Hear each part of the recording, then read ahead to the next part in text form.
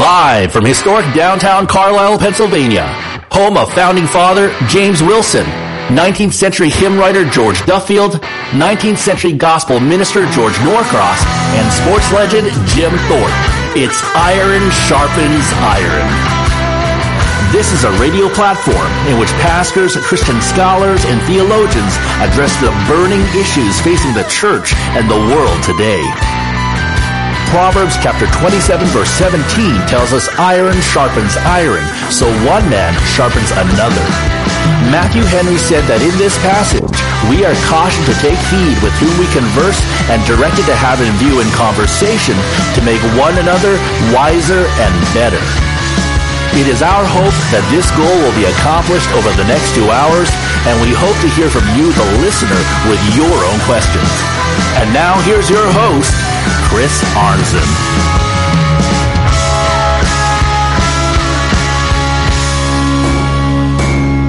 Good afternoon, Cumberland County, Pennsylvania, Lake City, Florida, and the rest of humanity living on the planet Earth. We're listening via live streaming at ironsharpensironradio.com. This is Chris Arnzen, your host of Iron Sharpens Iron Radio, wishing you all a happy Thursday on this 26th day of January 2023. I'm thrilled to have back as a returning guest for one of his monthly visits, A.M. Brewster. He is president of Evermind Ministries, a biblical counselor, author, podcaster, and conference speaker. And today he is going to be addressing the nature of biblical obedience. Is doing the right thing good enough? Maybe Spike Lee is wrong after all, and do the right thing may be insufficient. But it's my honor and privilege to welcome you back to Iron Sharpens Iron Radio, A.M. Brewster. Thank you so much for having me back on. I am very happy to be here, and I'm also happy to say, if any of your listeners listening today caught our last show, I mentioned that I had lost control of, I lost access to my websites, but by the grace of God, I have access to those again. So thank you for those who prayed, and I hope you can rejoice with me. Amen. Well, tell our listeners, for the sake of those especially who have not yet heard you on the program, tell them about Evermind Ministries. Evermind Ministries is a family of ministries, I like to say it. Evermind Ministries is all about keeping God's truth at the center of the human experience. So each ministry within Evermind Ministries is designed to do that, to keep God's truth at the center of a specific niche of our human experience. One of the very first ministries was Truth Love Family. Truth Love Family clearly speaks to marriage and parenting, as well as general family matters. Then there is Faith Tree Biblical Counseling and Discipleship, where we deal specifically with discipleship, but also mostly crisis counseling, when individuals find themselves in difficult situations and don't know what God's Word says about it. There's also the year-long celebration of God, which deals with the broader concept of worship. What is worship, and what does that look like in our daily lives? We'll actually be talking a lot about that today and as part of our discussion.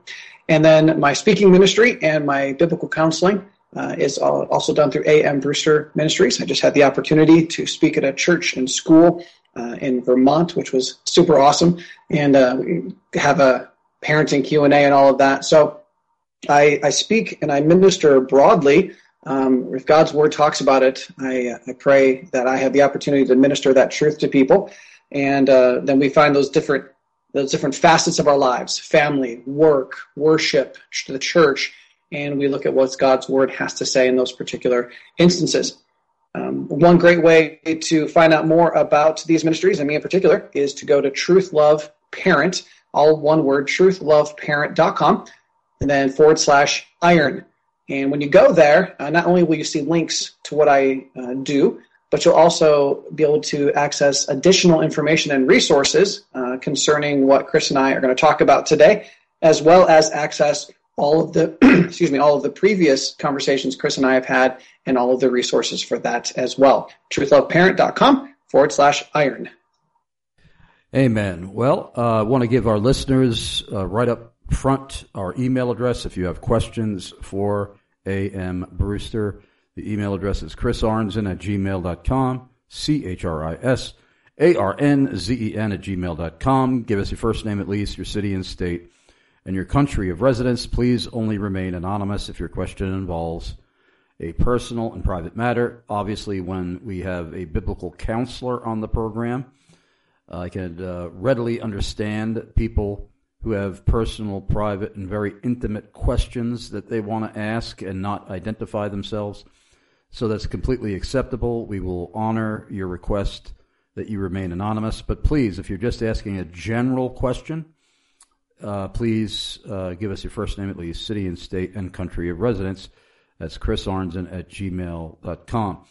Well, something reminded me of the discussion that we are having today. The other day, I can't remember how long ago it was, but it was just 2 to 3 days, I believe, ago.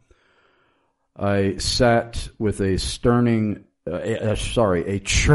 stomach, getting a little bit nauseous, watching the very popular Fox News host, Jesse Waters, interviewing some woman who is either mentally ill, a liar, or demon-possessed, telling the story about how she went to heaven and saw heaven, giving a completely ridiculous description of it. And Jesse Waters opened up this interview with her by declaring this as truth, that he was trying to give the impression that he knew full well about the subject of heaven. He opened up by saying, good people go to heaven and bad people go to hell. That was basically his description. I am intending to write a brief note to Jesse saying, keep things that you don't know about off of your lips when you're hosting the show. You have no clue what Christianity teaches about this, which you made obvious in making such an absurd comment. Well, it's actually the kind of comment and the belief that I would imagine the vast majority of people who are not born again, who actually believe in an afterlife, would say and believe something like that. But the nature of biblical obedience is doing the right thing good enough.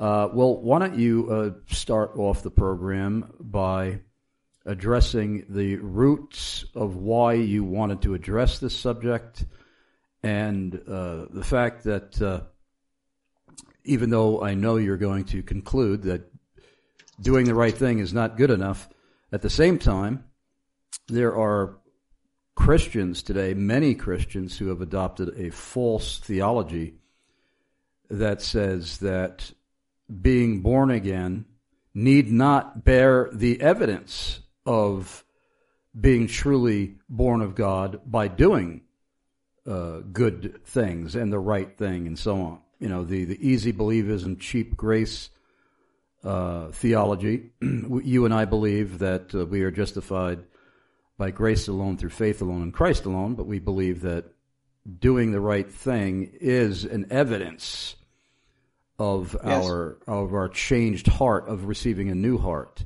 Good works must be given as an evidence, not as a cause, not as something meritorious, but as an evidence, as a fruit of true conversion. But tell us why you wanted to discuss this to begin with. Well, everything that you just said, amen and amen. Hopefully, obviously, your listeners know, or they will soon find out, that this is not me saying that, obedience is not important, right? We're really going to look at the fact that obedience is desperately important, absolutely important. But the fact of the matter is, so often we're very superficial in our understanding of God's expectations for our lives. And so we say, okay, we've crossed from the darkness into the light. Before we thought that obedience wasn't important. Now we recognize and we see how important it is. All throughout Scripture, God has setting expectations for my life. And so, okay, I need to do those things. Yes, that is accurate. You need to do those things. But if that's where we stop, we're actually going to find ourselves in a lot of trouble. And for me, as a biblical counselor, it's hard for me to pinpoint exactly where this passion for this topic started. I'm a husband, I'm a father, Obviously, I'm a son. I'm a brother. I am a biblical counselor. I've preached and taught people. I've been a teacher in a school, right? And so I, like you guys, have had lots of experiences where we've seen the way people relate to each other. We've seen people do right, people do wrong, and all that kind of stuff. But I think what really opened my eyes to this reality was when I read what I consider to be one of the most petrifying portions of Scripture. It comes at the end of the Sermon on the Mount. It's very familiar. Everyone will recognize it. That in Matthew chapter 7, starting in verse 21, Jesus says, "Not everyone who says to me, 'Lord, Lord.'" Now, these people are saying, Lord. They're calling Jesus their master, okay? "You are my master. You are my owner. You are the one who gets to decide how I live," all right? That's a really powerful thing. Do we see God as our master? Well, not everyone who sees me that way, who calls me that way, will enter the kingdom of heaven. But he who does the will of my Father who is in heaven will enter. Okay? Well, there we see the importance of our doing. We know that our doing doesn't earn us salvation, but we recognize that when we have been truly born again, we will desire to do the will of the Father, right? But then he goes on, "Many will say to me on that day, 'Lord, Lord, my Master, did we not prophesy in your name? And in your name cast out demons, and in your name perform many miracles?'" And again, we're familiar with this passage, but think about that. Those of us in the Baptist, the Protestant, the conservative denominations, Reformed denominations, so on and so forth, generally speaking, we're not the ones who are saying, yes, you need to be able to prophesy, you need to be able to cast out demons, you need to be able to perform miracles. Most of us tend to be cessationists to one degree or another. That's not a part of our wheelhouse, part of our experience. And so those are three things that I, Aaron Brewster, cannot say that I have done. I have not done those things. And those are three things, by the way, which are not inherently sinful. They are good things. We see Jesus himself doing these things. We see the disciples doing these things. We see these things happening in the early church, okay? And so these people are standing before the Lord going, "Master, this is what we have done. And then I will declare to them," says Jesus, "I never knew you. Depart from me, you who practice lawlessness." By the way, Aaron, you're going to be pleasantly surprised, perhaps, that minutes, just a handful of minutes before this broadcast began, I was addressing that very text with my friend Joe. I hope you're listening. Joe said that he and his friend, who is a Pentecostal, were going to listen today. I hope they are. But hey, Joe is one of the sons, the second oldest son of the woman who led me to Christ in the 1980s. And Joe contacted me to do a video chat with me and his friend. They were on a break at work, and his friend is Pentecostal. And we were having a friendly disagreement over whether or not a true Christian, a genuinely born-again Christian, could lose his or her salvation.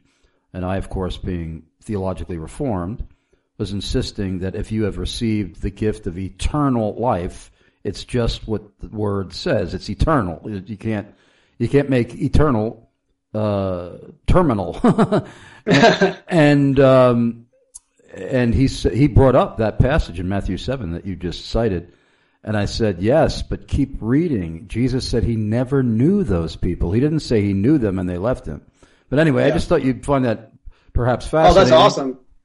God's providence. That's so awesome. And the point you make is really an important one, too. This is not somebody who truly was a follower of Christ, who truly was doing these wonderful things, who lost their salvation. No.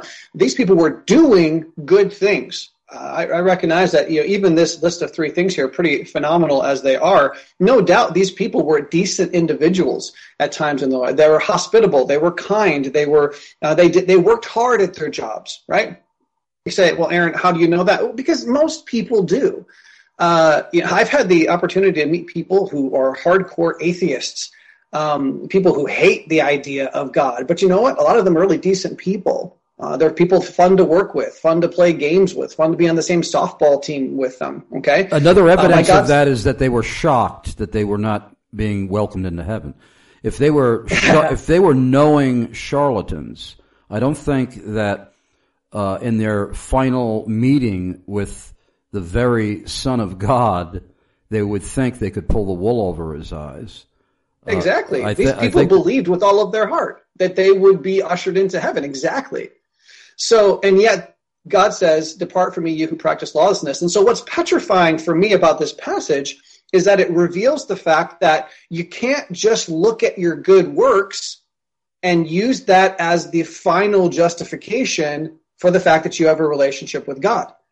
And that's because, again, works, there's a tension in the scriptures about works. We can't just live a life where we say, I don't ever have to do right. I'm saved. I got my fire insurance. And so therefore I can just live how I want and I'll get out of hell. We can't do that on the one side. On the other side, we don't want to become like the Pharisees, so superficial, so legalistic, so focused on our performance that we're missing the deeper realities. And so couple this truth, all the truths that we're going to talk about today, couple that with my experience working with individuals and finding that people, professing Christians, have a very superficial understanding of what true obedience, Christ-honoring obedience is. And this has become a massively important and something I'm very passionate about, something that's massively important in every facet of my ministry. So, Chris, I believe that for the most part, I don't want to make too many assumptions, but I believe for the most part that your audience is going to recognize and agree with a lot of the comments. In fact, I believe they're going to agree with 75% of what I'm going to say today.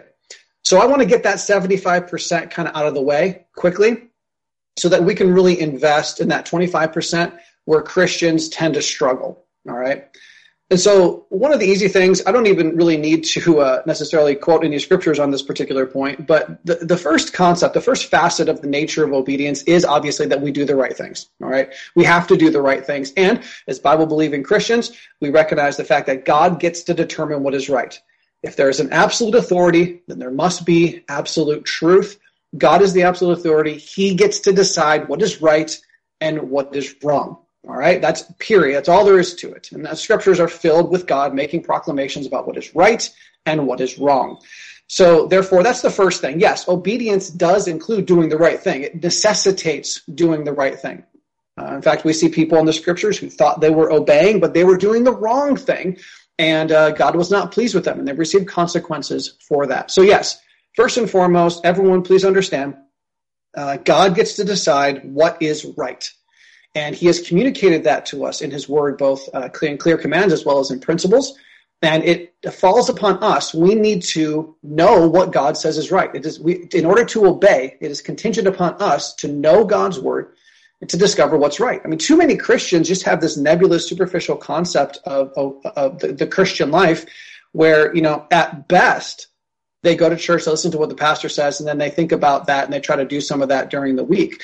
But the idea of personal Bible study, getting into the Word, knowing God, knowing His heartbeat, knowing His expectations for our lives, and trying to work on practically applying those truths to our lives is unfortunately far too foreign and uncommon in many professing believers' lives.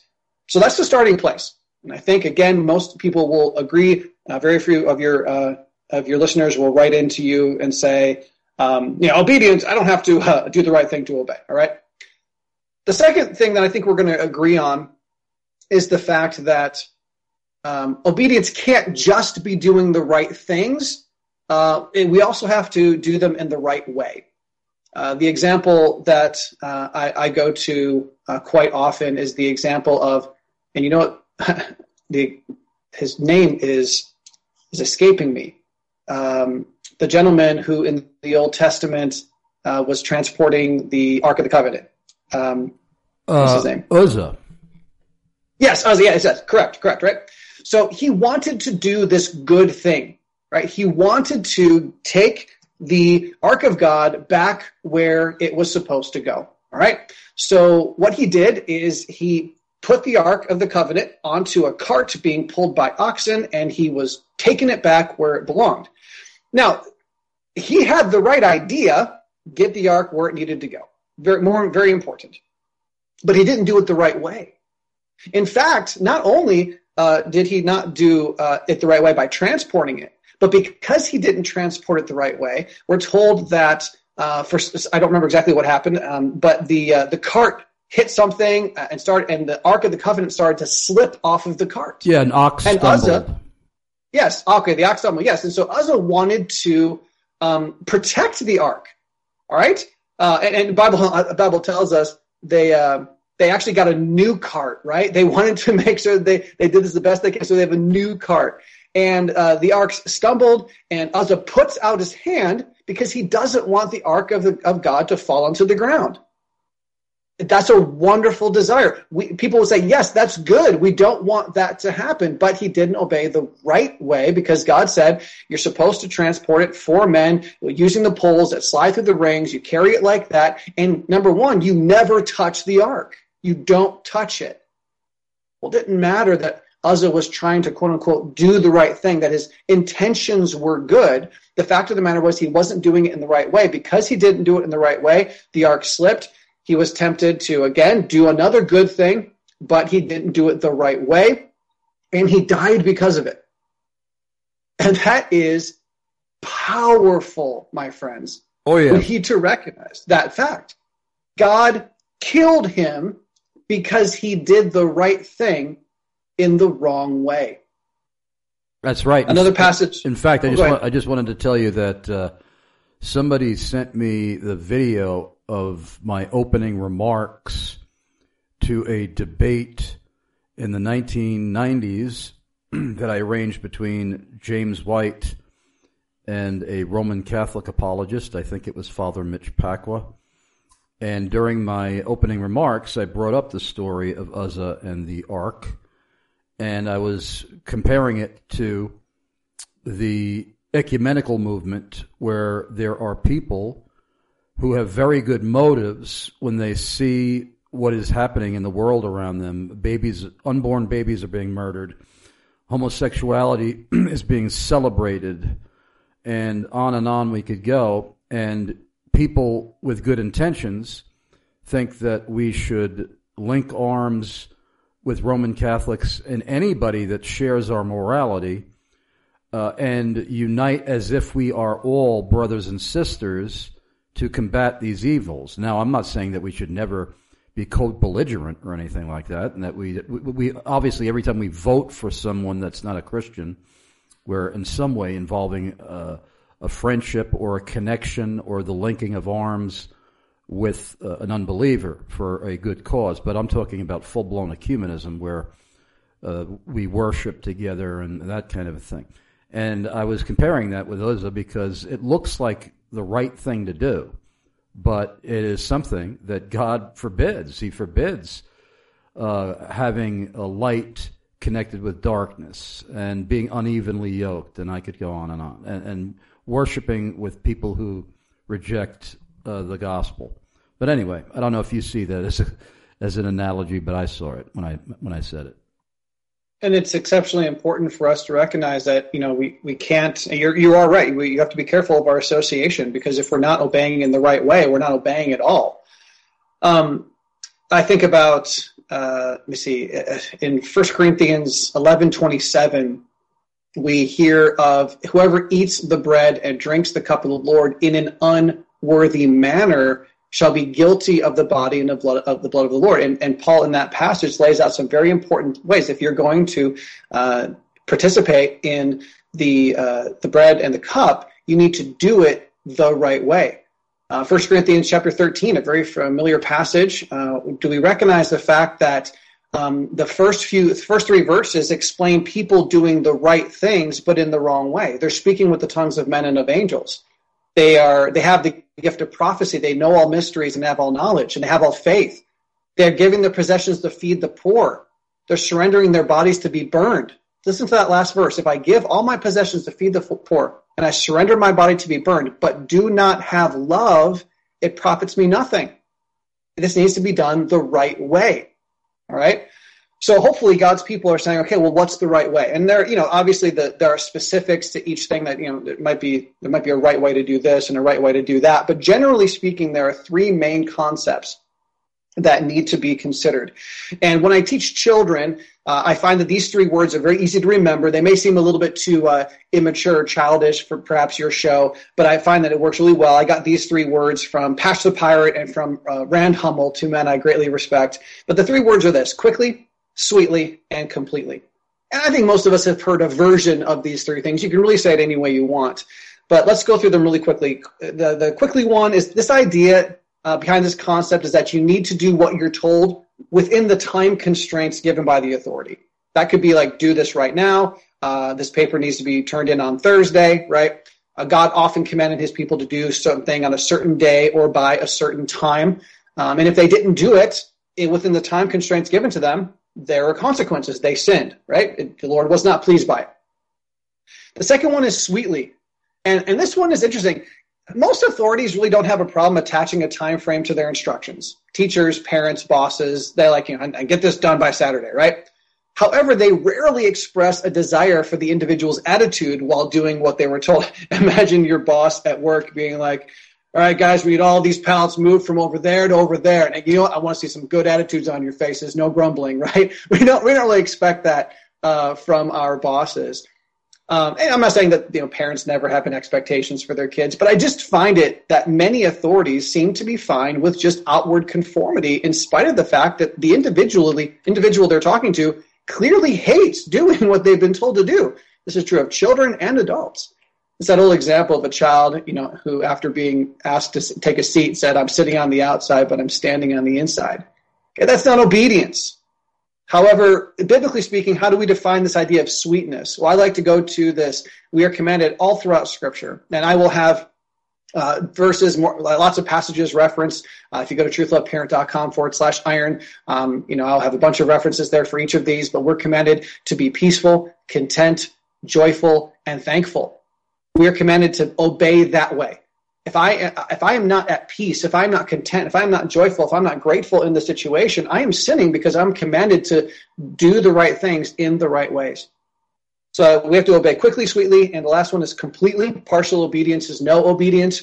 You think about AI, right? They didn't. One person out of the entire congregation of Israel didn't obey completely, and everyone bore the responsibility of that. Men died in the battle with Ai because of what Achan had done.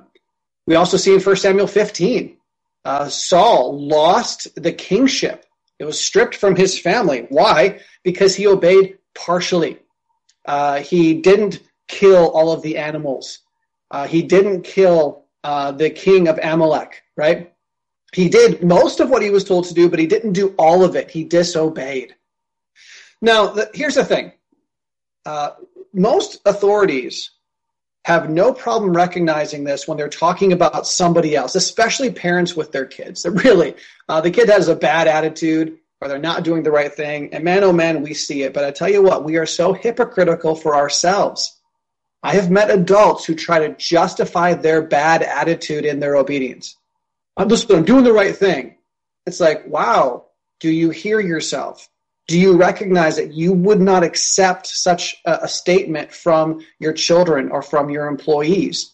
You have some cashier who's supposed to, be really sweet and give good customer service. And yeah, they might be ringing everything up the right way.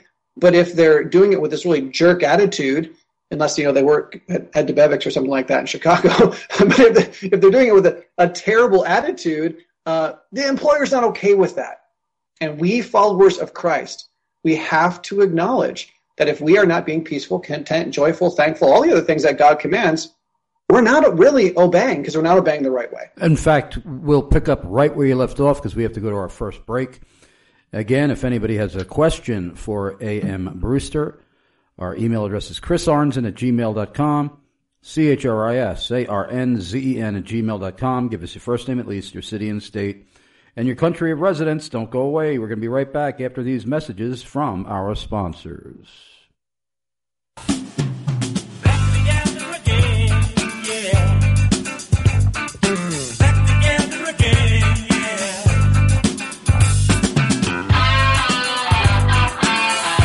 James White of Alpha and Omega Ministries here. I'm very excited to announce that my longtime friend Chris Arnzen of Iron Sharpens Iron Radio and I are heading down to Atlanta, Georgia again for the G3 National Conference. That's Thursday, September 21st through Saturday the 23rd, on a theme that I've been preaching, teaching, writing about, and defending in live public debates for most of my life, the sovereignty of God. I'll be joined on the speaking roster by Steve Lawson, Vodi Balcom, Paul Washer, Virgil Walker, Scott Aniol, and Josh Bice, founder of G3 Ministries. And there's more great news. Chris Arnzen of Iron Sharpens Iron Radio can get you a 30% discount off the registration fee. Go to g3min.org. That's g3min.org. And enter promo code G3ISIR. That's G3ISIR for the 30% discount. Chris Arnzen and I look forward to seeing you all Thursday, September 21st through Saturday the 23rd for the G3 National Conference in Atlanta, Georgia on the sovereignty of God. Make sure you stop by the Iron Sharpens Iron radio exhibitor booth and say hi to Chris Arnzen while you're there. Go to g3min.org and enter promo code G3ISIR for your 30% discount off the registration fee.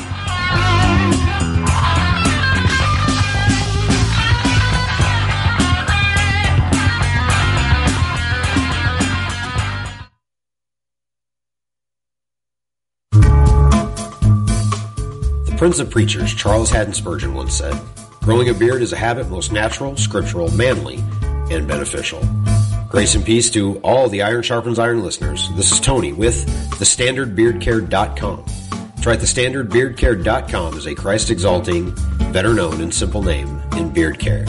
So if you have a beard, know a guy with a beard, or ladies, if you're married to a man with a beard, head over to thestandardbeardcare.com. Check out the vast array of all-natural, handcrafted products to make that beard scriptural, manly, and beneficial. And when you do so, you will help to support Iron Sharpens Iron Radio. When you use the promo code IRON at checkout, you will receive free shipping to anywhere in the lower 48, and 10% of your donations will go back to Chris Arnzen and Iron Sharpens Iron Radio.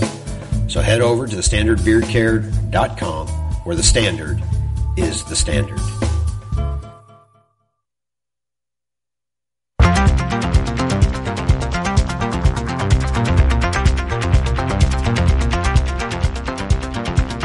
If you're near retirement or thinking about retiring, you probably have questions. How do you make your savings last? How much should you take out and when? You're ready for retirement, but are your finances?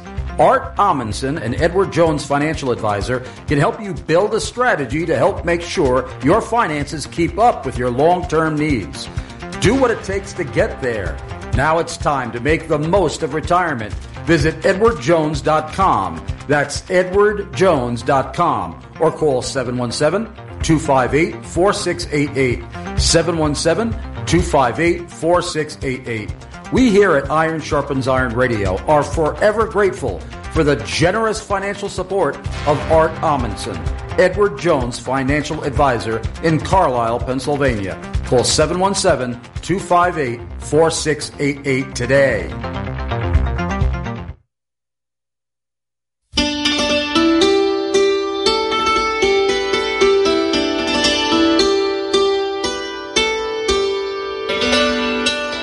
It's such a blessing to hear from Iron Sharpens Iron Radio listeners from all over the world. Here's Joe Riley, a listener in Ireland, who wants you to know about a guest on the show he really loves hearing interviewed, Dr. Joe Morecraft. I'm Joe Riley, a faithful Iron Sharpens Iron Radio listener here in Athy in County Kildare, Ireland, going back to 2005. One of my very favourite guests on Iron Sharpens Iron is Dr. Joe Morecraft. If you've been blessed by Iron Sharpens Iron Radio, Dr. Morecraft and Heritage Presbyterian Church of Cumming, Georgia, are largely to thank, since they are one of the programme's largest financial supporters. Heritage Presbyterian Church of Cumming is in Forsyth County, a part of the Atlanta metropolitan area. Heritage is a thoroughly biblical church, unwaveringly committed to Westminster standards, and Dr. Joe Morecraft is the author of an 8-volume commentary on the larger catechism. Heritage is a member of the Hanover Presbytery, built upon the foundation of the apostles and prophets, Jesus Christ himself being the chief cornerstone, and tracing its roots and heritage back to the great Protestant Reformation of the 16th century. Heritage maintains and follows the biblical truth and principles proclaimed by the Reformers. Scripture alone, grace alone, faith alone, Christ alone, and God's glory alone. Their primary goal is the worship of the triune God that continues in eternity.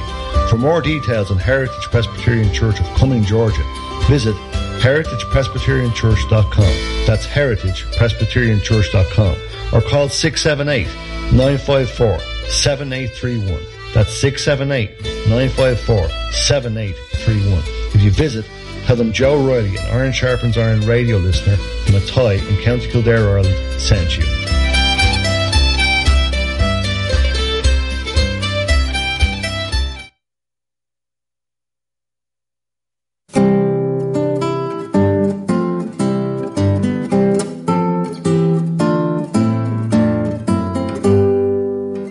When Iron Sharpens Iron Radio first launched in 2005, the publishers of the New American Standard Bible were among my very first sponsors. It gives me joy knowing that many scholars and pastors in the Iron Sharpens Iron Radio audience have been sticking with or switching to the NASB. This is Daryl Bernard Harrison, co-host of the Just Thinking podcast, and the NASB is my Bible of choice. I'm Pastor Tom Buck of First Baptist Church of Lindale, Texas, and the NASB is my Bible of choice.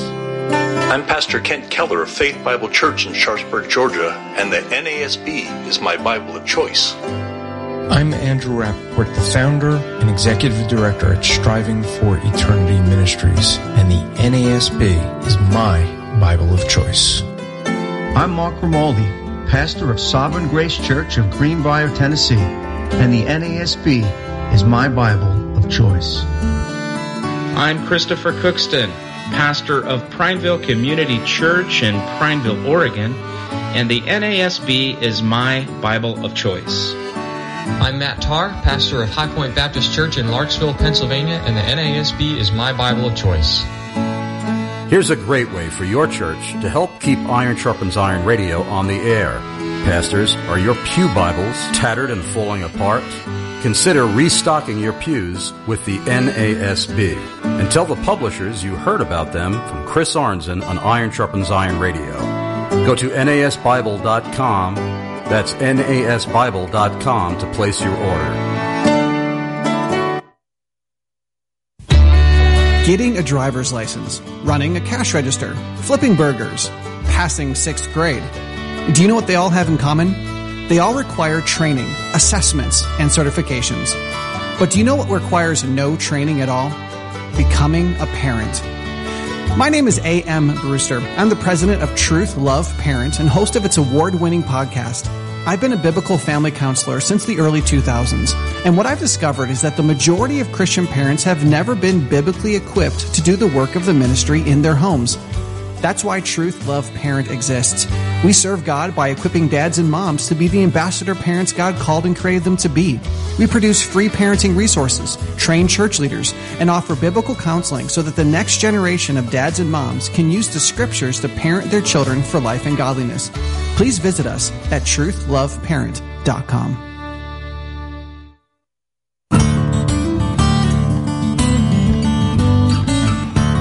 James White of Alpha and Omega Ministries here. If you've watched my Dividing Line webcast often enough, you know I have a great love for getting Bibles and other documents vital to my ministry rebound to preserve and ensure their longevity. And besides that, they feel so good. I'm so delighted I discovered Post Tenebris Lux Bible Rebinding. No radio ad will be long enough to sing their praises sufficiently, but I'll give it a shot. Jeffrey Rice of Post Tenebris Lux is a remarkably gifted craftsman and artisan. All his work is done by hand, from the cutting to the pleating of corners to the perimeter stitching. Jeffrey uses the finest and buttery soft imported leathers in a wide variety of gorgeous colors, like the turquoise goat skin tanned in Italy used for my Nessie-Allen 28th edition, with a navy blue goat skin inside liner, and the electric blue goat skin from a French tannery used to rebind a Reformation study Bible I used as a gift. The silver gilding he added on the page edges has a stunning mirror finish resembling highly polished chrome. Jeffrey will customize your rebinding to your specifications and even emboss your logo into the leather. making whatever he rebinds a one-of-a-kind work of art. For more details on Post Tenebris Lux Bible Rebinding, go to PTLBibleRebinding.com. That's PTLBibleRebinding.com.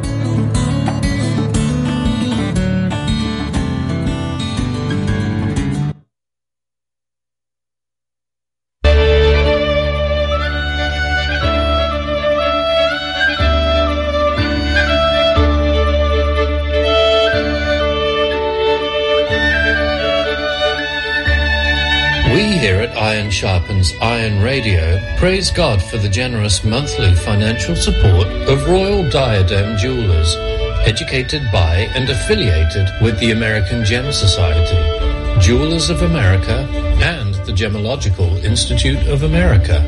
For the perfect custom-designed engagement ring or any one-of-a-kind piece of jewelry created exactly according to your imagination and specifications, Royal Diadem Jewelers has you covered. No matter where you live in the world, Royal Diadem will walk you step by step through every stage of the process and even hold a high-tech internet virtual visit using state-of-the-art jewelry design technology to serve you. They start by listening carefully to determine your needs. They're interested in making what you want, not what they want to sell you. From rough design to digital model, to photorealistic image, to wax prototype model, to the finished product, they're continually listening to your input, likes and dislikes, making any changes necessary along the way. This will ensure that your custom jewelry will turn out exactly as you dreamed and well beyond your expectations. Visit RoyalDiadem.com. That's RoyalDiadem.com today.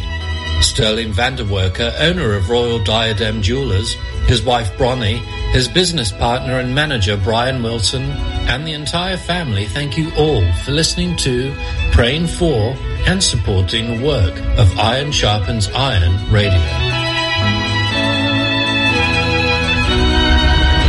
And don't forget, folks, RoyalDiadem.com is still offering Iron Sharpens Iron Radio 100% of the profits from any sale to an Iron Sharpens Iron Radio listener of $100 or more, if you mention Chris Arnzen of Iron Sharpens Iron Radio when making your purchase. So whether you're purchasing a piece of jewelry that they already have in stock at RoyalDiadem.com for $100 or more, or if you're actually having a customized piece of jewelry created, like an engagement ring, or turning your church logo, your parachurch ministry logo, your denomination logo, your seminary logo, or anything else that your imagination and creativity can conjure up, RoyalDiadem.com are masters at customizing jewelry.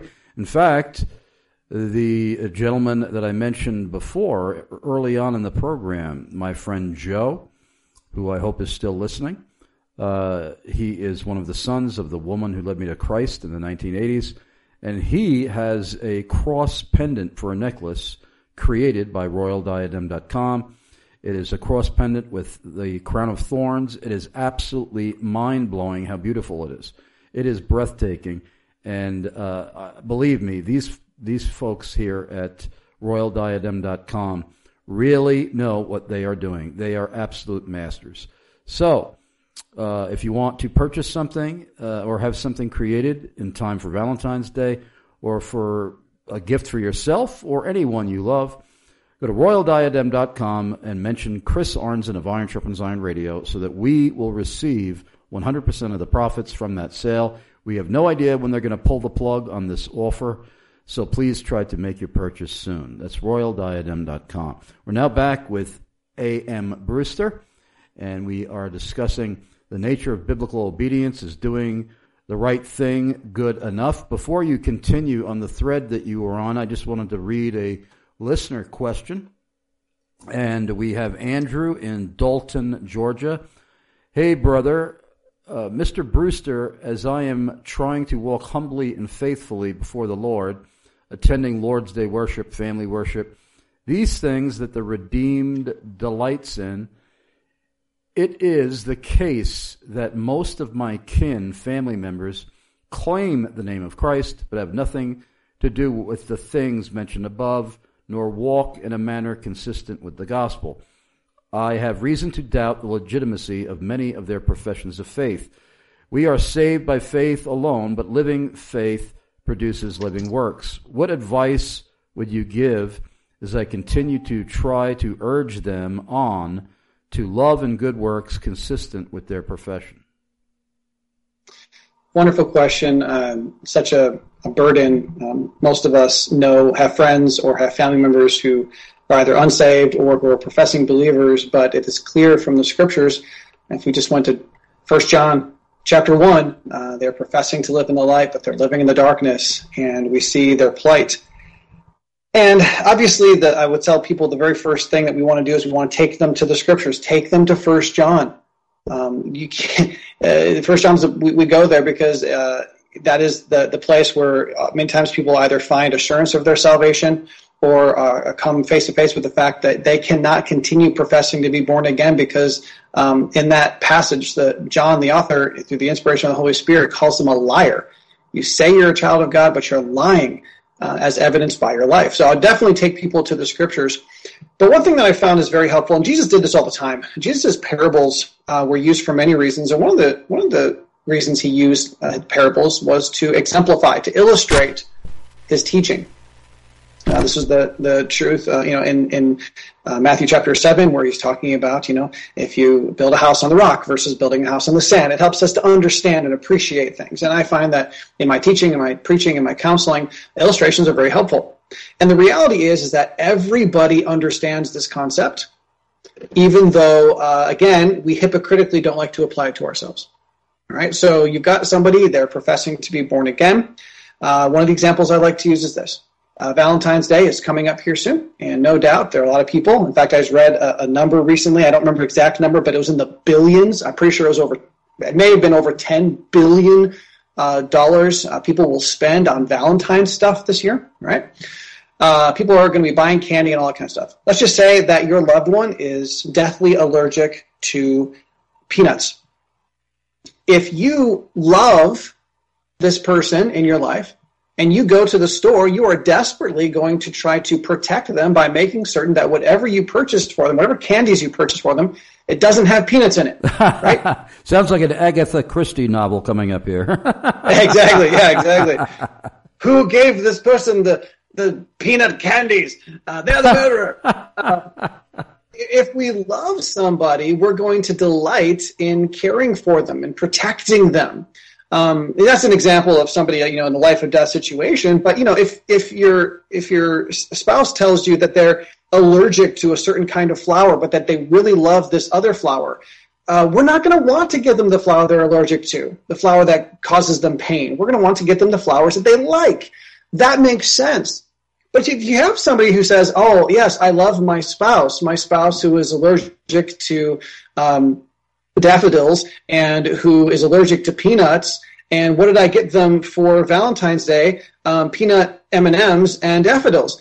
And you're looking at that going, well, either you're a jerk or you're stupid. Like, you clearly, do you not know that this is going to kill them, that they hate this? Did you not, what's the problem here? And everybody, there's not a single person listening to my voice or a single person that you would talk to who wouldn't be like, yeah, I get that. That person who would do that is either universally stupid or they're just universally hateful individual. Okay, well then let's see the comparisons here. You say you love God. God says that he hates fill in the blank. And yet you do fill in the blank all of the time. And you don't care. You make excuses for it. You try to justify your behavior before God. Does that sound like somebody who loves God? No, it doesn't. Now, that is not guaranteed to convince them, but I just found it super, super helpful to follow the example of Christ when trying to teach something and trying to illustrate it for them in the most consistent, accurate way possible. Because oftentimes, again, we see it so clearly in other people, but we are blinded to our own sin. And when we can see, we're confronted by the scriptures and the truths of the scriptures, and we can see those illustrated in other people's lives, oftentimes it's a lot easier to see our own sins. And conversely, would you not say that even when we do wonderful things, things that God approves of, in fact, rejoices when seeing us in obedience do these things, like loving our wives as Christ loved the church, and being kind and benevolent and compassionate to those in need, and we could go on and on. Those things become filthy rags when we turn them into something where we expect God to owe us salvation for them. We are thinking in our minds that we are buying God's favor with these things. So what would otherwise be a wonderful and good thing becomes a horrific and even a damnable thing, right? And yeah, that's true as much in salvation as it is in sanctification as well. Another example that I like to use is, let's just say, and I worked with teen boys for quite some time, so this is a very natural example. You'd obviously have to change the sexes depending on who you're talking to. But I use this with teen boys. I say, let's say you have these girls who all approach you. I mean, it's like the best day of your life because each of these girls approach you because each of them wants to be your girlfriend, right? And you're like, wow, I've got all of these girls who want to be my girlfriend. And so you're like, well, maybe I should figure out, in order to decide, and they're all beautiful and they're all wonderful, but I can only have one as my girlfriend. Maybe I need to ask them some questions. So you start talking with them and you find out that the first girl is only interested in being your girlfriend because she just broke up with her prior boyfriend. She hates to be alone, and you were the first single guy. And you're like, okay. So you have to talk to the second girl. The second girl is like, I want to be your girlfriend because my parents told me I had to date you. And you're like, okay. And so you talk to the third girl. All right, remember, 4 different girls coming up to you. They want to be your girlfriend. You talk to the third girl. And the third girl is like, well, I think you're great and everything like that. But she just can't stop talking about your friend. How cool he is and how popular he is. And you start to get the idea as you're talking with this girl that she's more interested in getting to know your friend than she is you. But then you get to the fourth girl. And the fourth girl is just, she's just like, well, I mean, you're a really awesome guy. I've seen you. I've seen the way you treat people. You're talented. You're smart. You're funny. And, of all the other people in my life, I mean, you're the person I'd rather spend this time with. You're the person I'd rather get to know. And who knows, maybe you might be the person that I would have the privilege and honor of marrying one day.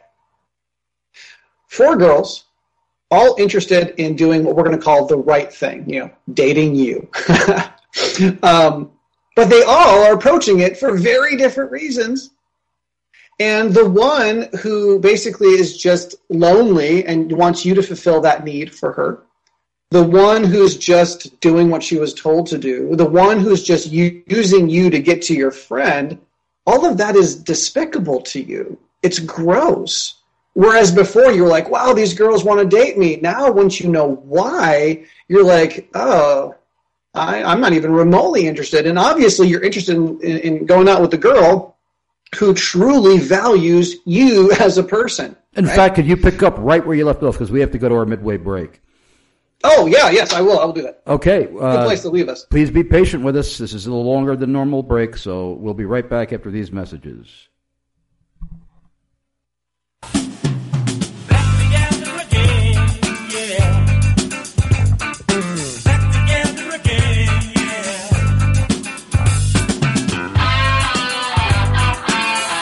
James White of Alpha and Omega Ministries here. I'm very excited to announce that my longtime friend Chris Arnzen of Iron Sharpens Iron Radio and I are heading down to Atlanta, Georgia again for the G3 National Conference. That's Thursday, September 21st through Saturday the 23rd on a theme that I've been preaching, teaching, writing about, and defending in live public debates for most of my life, the sovereignty of God. I'll be joined on the speaking roster by Steve Lawson, Vodi Balcom, Paul Washer, Virgil Walker, Scott Aniol, and Josh Bice, founder of G3 Ministries. And there's more great news. Chris Arnzen of Iron Sharpens Iron Radio can get you a 30% discount off the registration fee. Go to g3min.org. That's g3min.org. and enter promo code G3ISIR. That's G3ISIR for the 30% discount. Chris Arns and I look forward to seeing you all Thursday, September 21st through Saturday the 23rd for the G3 National Conference in Atlanta, Georgia on the sovereignty of God. Make sure you stop by the Iron Sharpens Iron radio exhibitor booth and say hi to Chris Arnzen while you're there. Go to g3min.org and enter promo code G3ISIR for your 30% discount off the registration fee.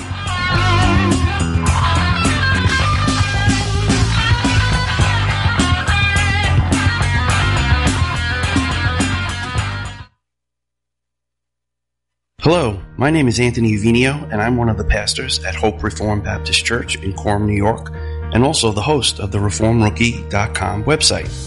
I want you to know that if you enjoy listening to the Iron Sharpens Iron radio show like I do, you can now find it on the Apple's iTunes app by typing Iron Sharpens Iron Radio in the search bar. You no longer have to worry about missing a show or a special guest because you're in your car or still at work. Just subscribe on the iTunes app and listen to the Iron Sharpens Iron radio show at any time, day or night. Please be sure to also give it a good review and pass it along to anyone who would benefit from the teaching and the many solidly reformed guests that Chris Arnzen has on the show. Truth is so hard to come by these days, so don't waste your time with fluff or fake news. Subscribe to the Iron Sharpens Iron radio podcast right now. And while you're at it, you can also sign up for the ReformRookie.com podcast and visit our website and the YouTube page. We are dedicated to teaching Christian theology from a Reformed Baptist perspective to beginners in the faith as well as seasoned believers. From Keach's Catechism and the Doctrines of Grace to the Olivet Discourse and the Book of Leviticus, the Reformed Rookie podcast and YouTube channel is sure to have something to offer everyone seeking biblical truth. And finally, if you're looking to worship in a Reformed church that holds to the 1689 London Baptist Confession of Faith, please join us at Hope Reformed Baptist Church in Coram, New York. Again, I'm Pastor Anthony Uvinio, and thanks for listening.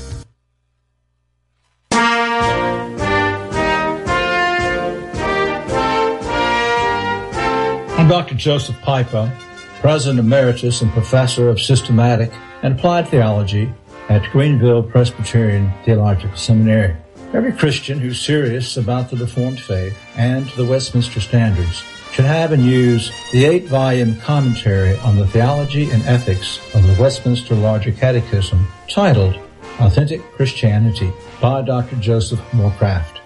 It is much more than an exposition of the Larger Catechism. It is a thoroughly researched work that utilizes biblical exegesis as well as historical and systematic theology.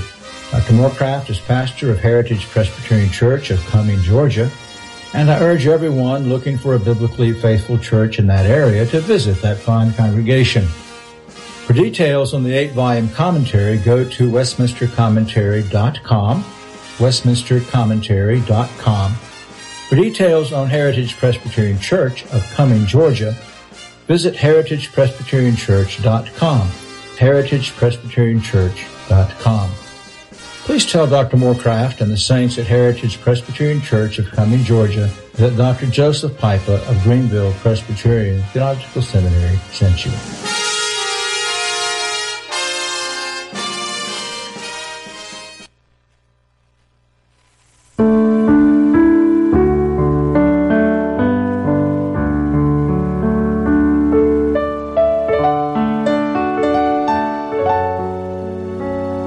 As host of Iron Sharpens Iron Radio, I frequently get requests from listeners for church recommendations. A church I've been strongly recommending as far back as the 1980s is Grace Covenant Baptist Church in Flemington, New Jersey, pastored by Alan Dunn. Grace Covenant Baptist Church believes it's God's prerogative to determine how He shall be worshipped and how He shall be represented in the world. They believe churches need to turn to the Bible to discover what to include in worship and how to worship God in spirit and truth. Grace Covenant Baptist Church endeavors to maintain a God-centered focus, reading, preaching, and hearing the Word of God. Singing psalms, hymns, and spiritual songs, baptism, and communion are the scriptural elements of their corporate worship, performed with faith, joy, and sobriety. Discover more about Grace Covenant Baptist Church in Flemington, New Jersey at gcbcnj.org. gcbcnj.squarespace.com. That's gcbcnj.squarespace.com. Or call them at 908-996-7654. That's 908-996-7654. Tell Pastor Dunn that you heard about Grace Covenant Baptist Church on Iron Sharpens Iron Radio.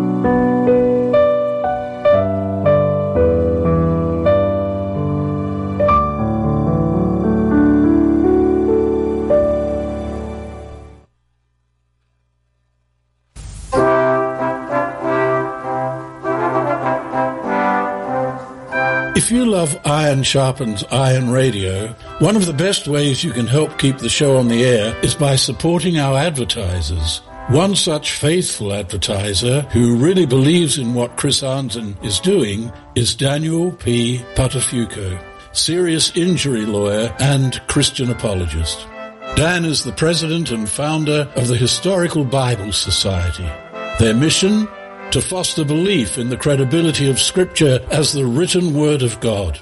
They go to various churches, schools, and institutions to publicly display a rare collection of biblical texts, along with a fascinating presentation by Mr. Buttafuoco demonstrating the reliability of Scripture.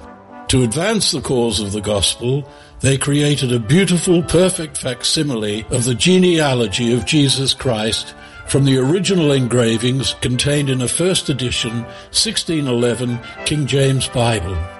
This 17th century hand-engraved chart shows the family tree of Jesus Christ going back to Adam and Eve. This book is complete with gorgeous full-size illustrations of Noah's Ark and the Tower of Babel, and an explanation of why the genealogy of Jesus is so important for his claims to the throne of the universe. Originals of this work are in museums, and nobody's ever made it accessible to the public in a large book form before. You can have your own copy of this 44-page genealogy book for a donation of $35 or more. Visit historicalbiblesociety.org. That's historicalbiblesociety.org. Thanks for helping to keep Iron Sharpens Iron Radio on the air.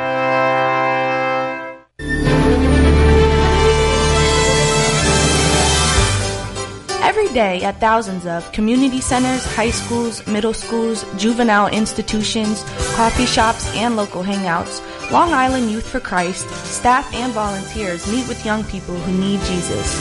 We are rural and urban, and we are always about the message of Jesus. Our mission is to have a noticeable spiritual impact on Long Island, New York, by engaging young people in the lifelong journey of following Christ. Long Island Youth for Christ has been a stalwart bedrock ministry since 1959. We have a world-class staff and a proven track record of bringing consistent love and encouragement to youths in need all over the country and around the world. Help honor our history by becoming a part of our future. Volunteer, donate, pray, or all of the above. For details, call Long Island Youth for Christ at 631-385-8333. That's 631-385-8333. Or visit LIYFC.org. That's LIYFC.org.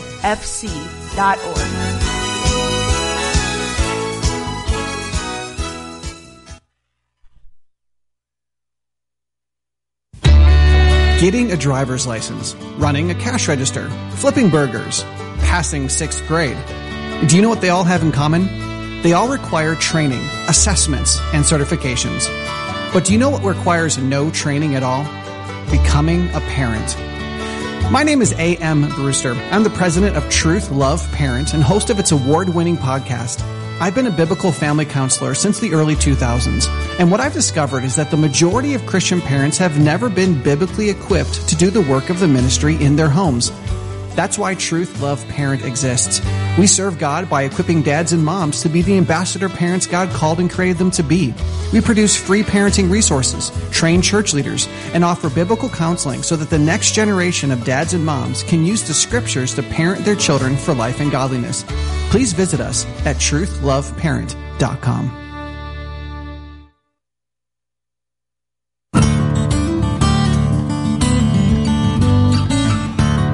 James White of Alpha and Omega Ministries here. If you've watched my Dividing Line webcast often enough, you know I have a great love for getting Bibles and other documents vital to my ministry rebound to preserve and ensure their longevity. And besides that, they feel so good. I'm so delighted I discovered Post Tenebris Lux Bible Rebinding. No radio ad will be long enough to sing their praises sufficiently, but I'll give it a shot. Jeffrey Rice of Post Tenebris Lux is a remarkably gifted craftsman and artisan.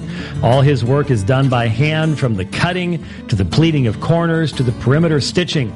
Jeffrey uses the finest and buttery soft imported leathers in a wide variety of gorgeous colors, like the turquoise goat skin, tanned in Italy, used for my Nestle-Aland 28th edition, with a navy blue goat skin inside liner, and the electric blue goat skin from a French tannery used to rebind a Reformation study Bible I used as a gift.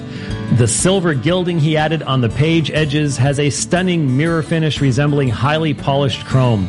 Jeffrey will customize your rebinding to your specifications and even emboss your logo into the leather, making whatever he rebinds a one-of-a-kind work of art.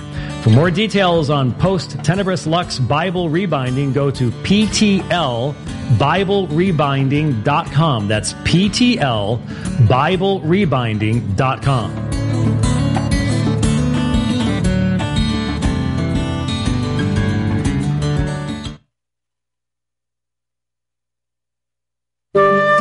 When Iron Sharpens Iron Radio first launched in 2005, the publishers of the New American Standard Bible were among my very first sponsors.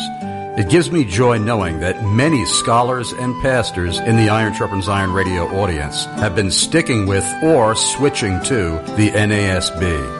I'm Pastor Nate Pickowitz of Harvest Bible Church in Gilmanton Ironworks, New Hampshire, and the NASB is my Bible of choice.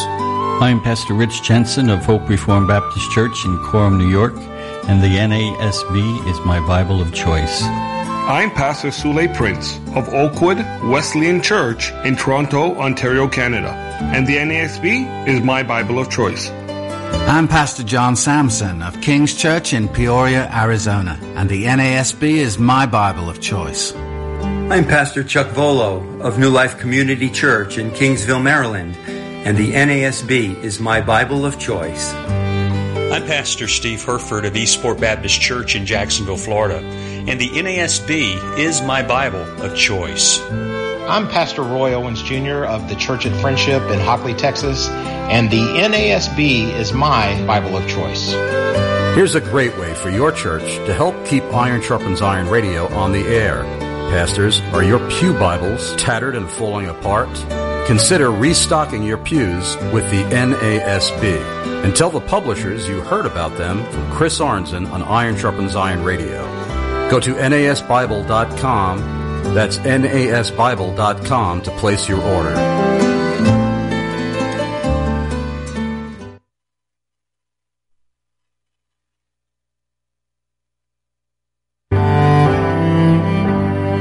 Charles Haddon Spurgeon once said, "Give yourself unto reading. The man who never reads will never be read. He who never quotes will never be quoted. He who will not use the thoughts of other men's brains proves that he has no brains of his own. You need to read." Solid Ground Christian Books is a publisher and book distributor who takes these words of the Prince of Preachers to heart. The mission of Solid Ground Christian Books is to bring back treasures of the past to minister to Christians in the present and future, and to publish new titles that address burning issues in the church and the world. Since its beginning in 2001, Solid Ground has been committed to publish God-centered, Christ-exalting books for all ages. We invite you to go treasure hunting at solid-ground-books.com. That's solid-ground-books.com, and see what priceless literary gems from the past or present you can unearth from Solid Ground. Solid Ground Christian Books is honored to be a weekly sponsor of Iron Sharpens Iron Radio. And please visit solid-ground-books.com frequently, purchase generously, always mentioning that you heard about them from Chris Arnzen of Iron Sharpens Iron Radio. Before I return to my guest today, A.M. Brewster, I just have some very important announcements to make. Coming up, but we'll be here before you know it, from Friday, March 3rd through Sunday, March 5th, First Love Ministries is having their upcoming conference. Really excited about it. First Love Ministries, which also runs First Love Radio. First Love Radio is the very vehicle that live streams Iron Sharpens Iron Radio. You're listening right now because of our friends at First Love Radio, and they are having a conference featuring my dear friend Joe Jackowitz, the founder of First Love Ministries and First Love Radio, Tom Smith, who is also on the staff of First Love Ministries, Johnny White, Stephen Ringel, Stan Murrell, Paul Nelson, Eddie Delcourt, and Austin Huggins. They are all going to be speaking at the First Baptist Church of Baghdad in Milton, Florida. I'm sure that most of you sighed with relief when you finally heard that the First Baptist Church of Baghdad was in Milton, Florida. So that's where it's being held, March 3rd through the 5th, as I mentioned. And it's on the very important theme, Examining the New Birth. This is actually the first annual First Love Ministries Bible Conference. So I'm urging you to register for this if you're able to get to Milton, Florida in early March. The website to find out more information is firstloveministries.org, firstloveministries.org. And if you register and if you attend, please tell the folks there that you heard about this conference from Chris Arnzen of Iron Sharpens Iron Radio. That's firstloveministries.org. And also, folks, if you really love this show and you don't want it to disappear from the airwaves, I'm urging you, please go to ironsharpensironradio.com, click support, then click to donate now. You could donate instantly with a debit or credit card in that fashion. If you prefer snail mail, sending in a physical check to a physical address, there will also be a physical address that appears on your screen where you can mail your checks made payable to Iron Sharpens Iron Radio when you click support at ironsharpensironradio.com. If you want to advertise with us, as long as whatever it is you want to advertise is compatible with what we believe, send me an email to chrisarnzen@gmail.com and put advertising in the subject line. Also, folks, I want to remind you, never give your own church where you are a member less money than you are accustomed to giving them every Lord's Day in order to bless us with a financial gift. Don't cut into your giving to your church in order to bless us. And also, if you're really struggling to survive and make ends meet, please wait until you are more financially stable and back on your feet before you send us a financial gift. The two things that are very clear in the Bible about finances is that we are commanded to provide for our church and provide for our families. And obviously, providing for Iron Sharpens Iron Radio is not a command. But if you have extra money in the bank, collecting interest, you have extra money for benevolent, recreational, and trivial purposes, and you do love the show and don't want it to go away, please share some of that money with us so that we can remain in existence. Go to ironsharpensironradio.com, click support, then click to donate now. Last but not least, if you are not a member of a Christ-honoring, biblically faithful, theologically sound, doctrinally solid church, no matter where on the planet Earth you live, I have extensive lists of biblically faithful churches spanning the globe, and I've helped many people in our audience in all parts of the world find churches, sometimes within just a couple of minutes from where they live. And I may be able to help you in the same way if you are without a solid church home. Send me an email to chrisarnzen@gmail.com. and put I Need a Church in the subject line. That's also the email address where you can send in a question to A.M. Brewster. And that email address again is chrisarnzen@gmail.com. chrisarnzen@gmail.com. Give us your first name, city and state, and country of residence. Before we left for our midway break, as you likely recall, Brother Brewster, you were talking about different kinds of women that might be approaching a young man, at first feigning interest in some kind of a romantic relationship, but then ulterior motives are actually one by one revealed. If you could pick up where you left off, it was quite humorous, actually. Yeah. want to say that that's never happened to me. I never had 4 ladies at once their interest in me. But I praise God for my wife and the interest that she showed. But it's an illustration just designed to show us that there's more to. And I'll say this. I shared the illustration because, Chris, you were talking about, some people we try to do certain things in order to earn God's favor, right? That's a very Catholic way of understanding, quote unquote salvation. If your good deeds outweigh your bad deeds, God will be happy and take you to heaven. That's not biblical. But also, sometimes we as Christians oftentimes have the similar idea about our goodness, our righteousness, our supposed righteousness, our obedience. We do this thing, and God is pleased with me because I'm doing this thing. Well, really, is that all? Is that all it takes for God to be pleased with you? Is you doing a thing? Well, no. We've seen that we have to do the right thing as He prescribes it. But number 2, we have to do it in the right way. Now, that 50% right there. Your audience will likely agree with me on. They won't have any problem with that, even though we all tend to hypocritically gloss over those truths in our own lives. It's this one right here that I use this illustration of the young ladies and the dating relationship to illustrate that really, when it comes right down to it, we all understand the fact that motivation is very important. If somebody is doing something nice to you simply because they're trying to manipulate you, we don't like that. If somebody is really, pick any action, attach to it a negative motivation, and all of a sudden the action itself is like, oh, that's gross, because you're doing that good thing for very bad reasons. And that's the third point today. Obedience requires that we do the right things in the right ways for the right reasons. If we don't have the right reason, God is not going to be glorified by what we do and how we do it. So the main question that Christians obviously want to ask is, well, what's the right reason to obey? And everything I'm going to say, we're all going to nod our head in agreement. We'll be like, yeah, okay, that makes sense. But we need to come face to face with the fact that having the right reason is not as easy as we think it is.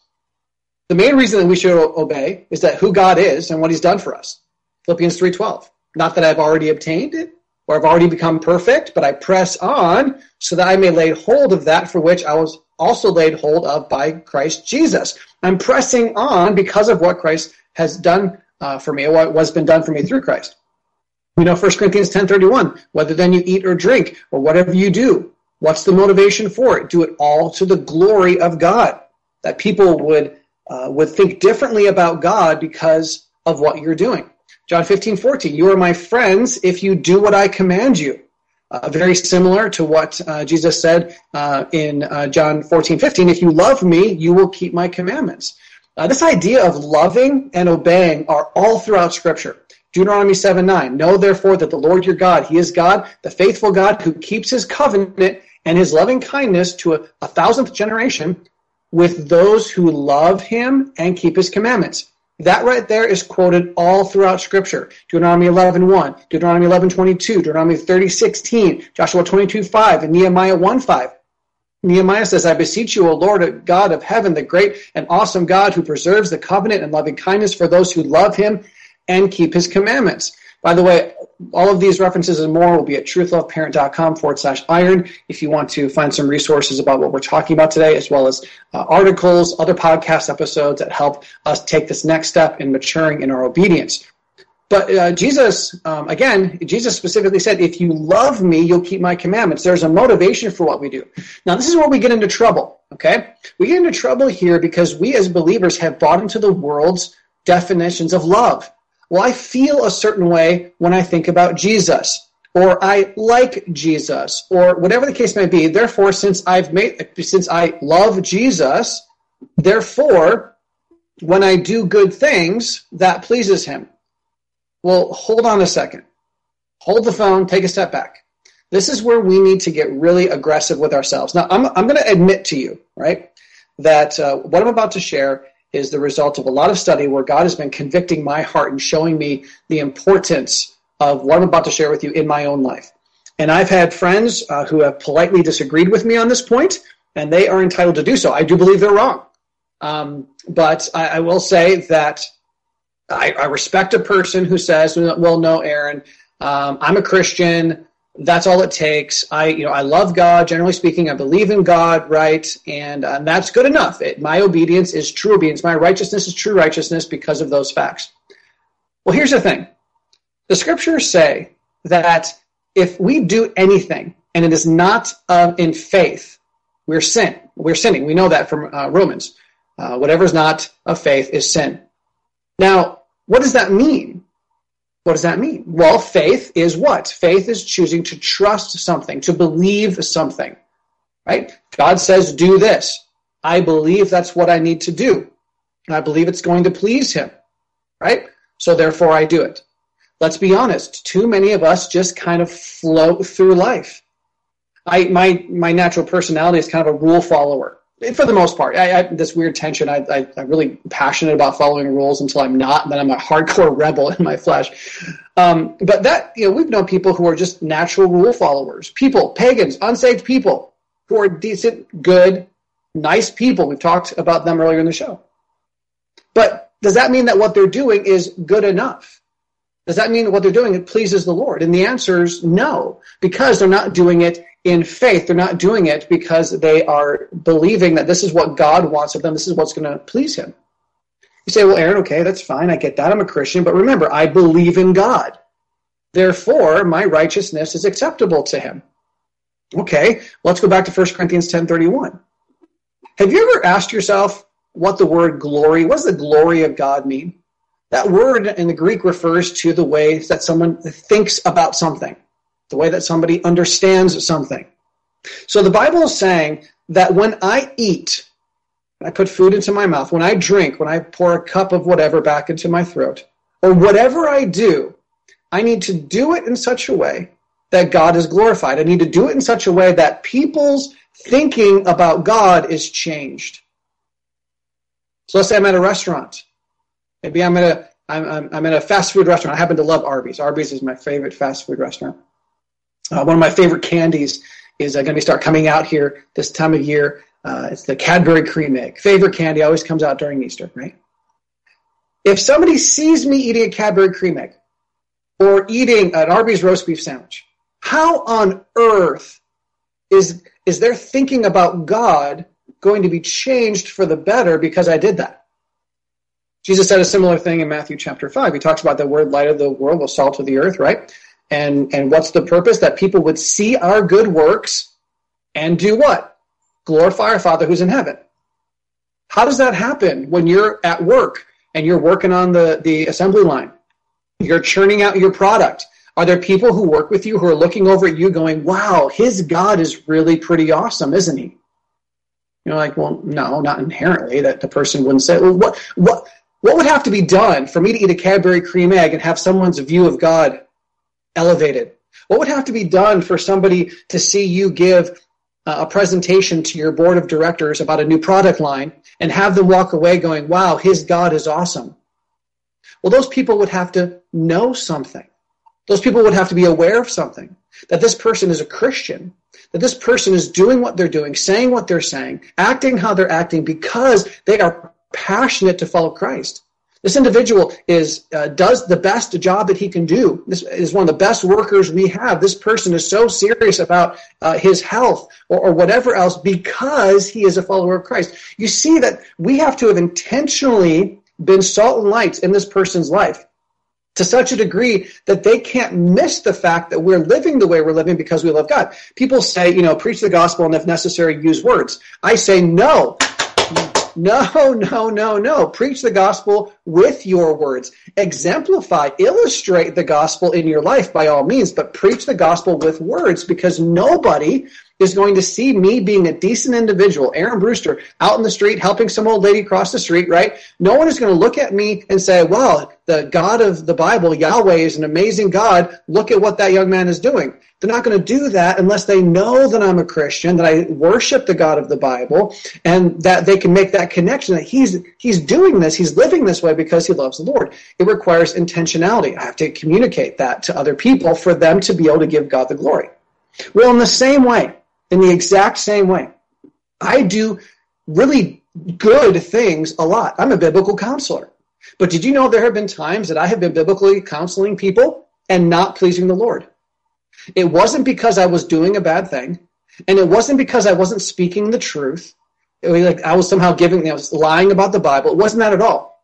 There have been times in my biblical counseling, and I'm sure there have been times that I've been tempted even in an interview like this and at other times, preaching or whatever else, where I was all of a sudden doing it for my own best interest, my own pleasure. I wanted them to think of me a certain way, to see me in a certain way. When I was in Vermont, the people up there were so sweet. They treated me like a rock star. It was great. They treated me like a celebrity. It was fun. I got a call recently from somebody who has been listening to my podcast for years. And when I introduced myself, he was surprised. He was shocked. He didn't actually think he'd be talking to me. And he was kind of like, oh, wow, this is crazy. I'm talking to you. And those times I'm tempted to experience those pleasures and those joys for me. And when being a decent individual, when being a biblical counselor, when being a parenting authority, when being on an interview, when having a popular podcast, right, those are good things that oftentimes I will enjoy for my own pleasure with no thought to God whatsoever. And in those moments, I am not pleasing the Lord. I'm doing those things for the wrong reasons. And so this is why I'm going to say that here's the key. If we want to truly obey God, we have to do the right things in the right ways for the right reasons. And the right reason is not going to happen accidentally. I'm not just going to waft my way through life, feel my way through life, doing whatever seems right, and inadvertently glorifying God. No, I have to do what I'm doing in faith, that this is what God wants me doing. It's this thing or nothing. I could be doing any number of things right now, but I'm on this show with you because I believe that doing this and having this conversation is the most Christ-honoring thing that I'm doing, and I'm trying, through His strength, to make certain that I'm doing this for His glory and His glory alone. It's an intentional thing. It's a premeditated thing. When we Christians get into trouble, but we don't really know why we're doing what we're doing. Yes, you're a hard worker. Yes, you're a good mom. Yes, you preach awesome sermons. But if you sat down and really investigated your motivation, why are you doing those things? I had a young man I talked to today, reached out to me because the Lord is convicting him that perhaps his life vocation choice is not the best thing for him. And he told me, he said, I've always wanted to be a physical therapist. He said, but when I really stopped and thought about why I wanted to be a physical therapist, and anyway, good kid, Christian, right? But he thought about how he came to the conclusion that he should be a physical therapist, and he recognized that thought process didn't involve God at all. He knew that he had physical therapy, and he saw how it helped people. He knew that he could make good money and have a comfortable lifestyle. And that was pretty much the extent of his thinking. His thinking didn't involve God at all. And now he's starting to realize, wow, I wasn't making that choice because I love the Lord. Is being a physical therapist bad? No, I'd say it'd be a good thing, unless you're doing it for the wrong reasons. So my friends, obedience is not what you think it is. Doing the right thing isn't good enough. We have to do the right things in the right ways, and we have to do them for the right reasons, and those reasons have to be intentional. We have to be purposing in our hearts to think God's thoughts after Him, to do what He says, in the right ways, for the right reasons, for His honor and glory, to communicate that to people so that they can see our good works and they can actively, intentionally glorify our Father who's in heaven, because they see the connection between the choices that we're making in life and why we're doing it. And that, I think, is the one area where we get into the most trouble, because we like to just justify, well, I'm doing decent things, but we're not really doing them for the Lord. We're just doing them because they're habitual, because they're expected of us, because it gets us the praise of men, because we make decent money doing it, because people like us when we act this way. Well, guess what? Children do that all the time. A child realizes that, man, they get candy and they get stickers and they get applause from their teachers when they make good grades. There are some children who are tempted just to be hard workers for that reason. But that reason isn't a Christ-honoring reason. Now, Chris, I could go on. I'm so passionate about this.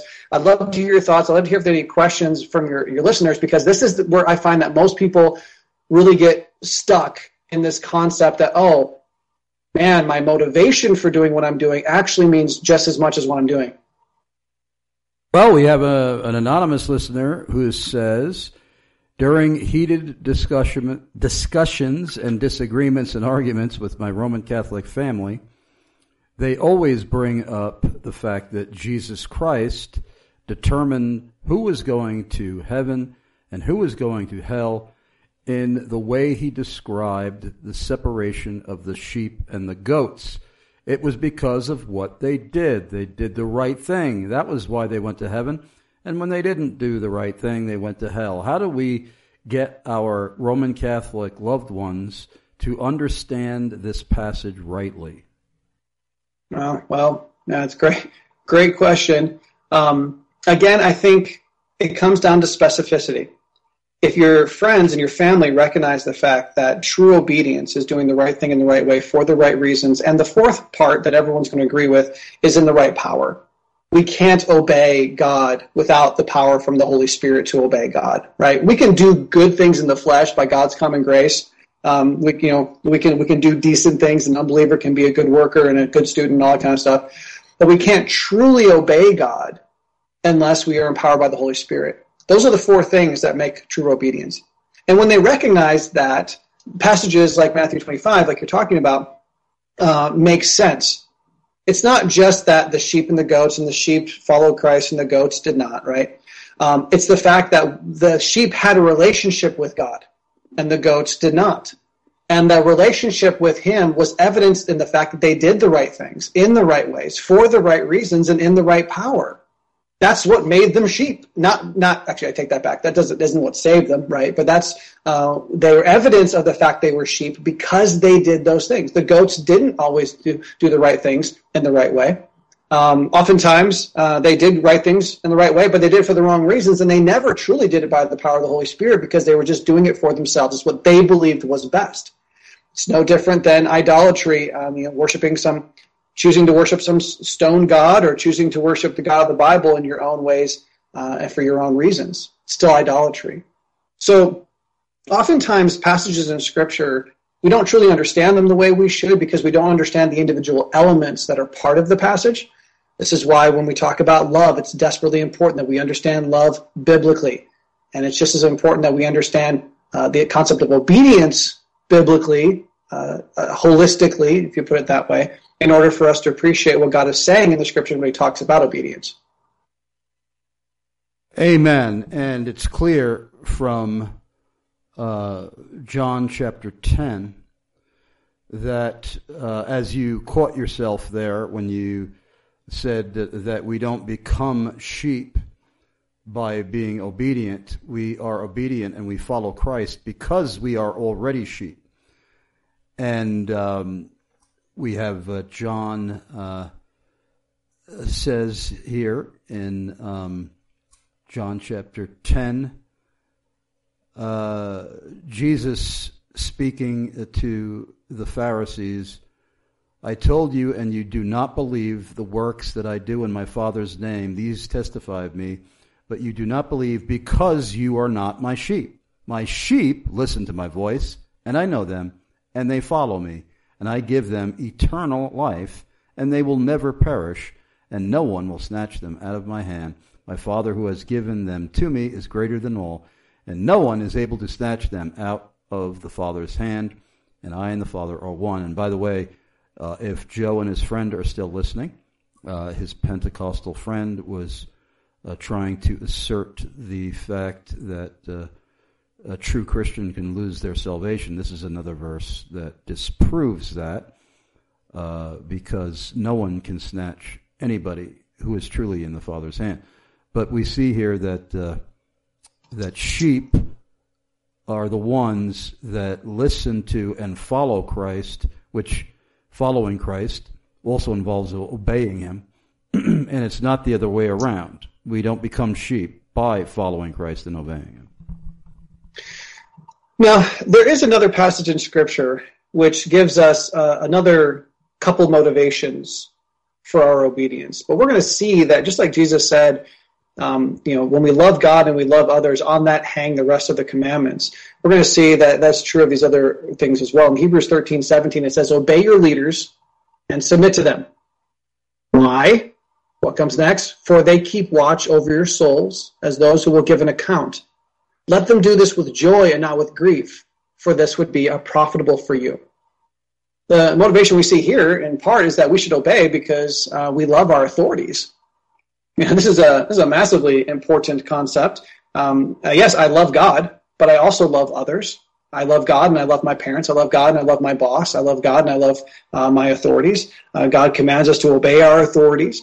And so therefore, that's another secondary reason that we should obey. However, again, this motivation needs to grow from the first, because we cannot truly love our authorities unless we love God.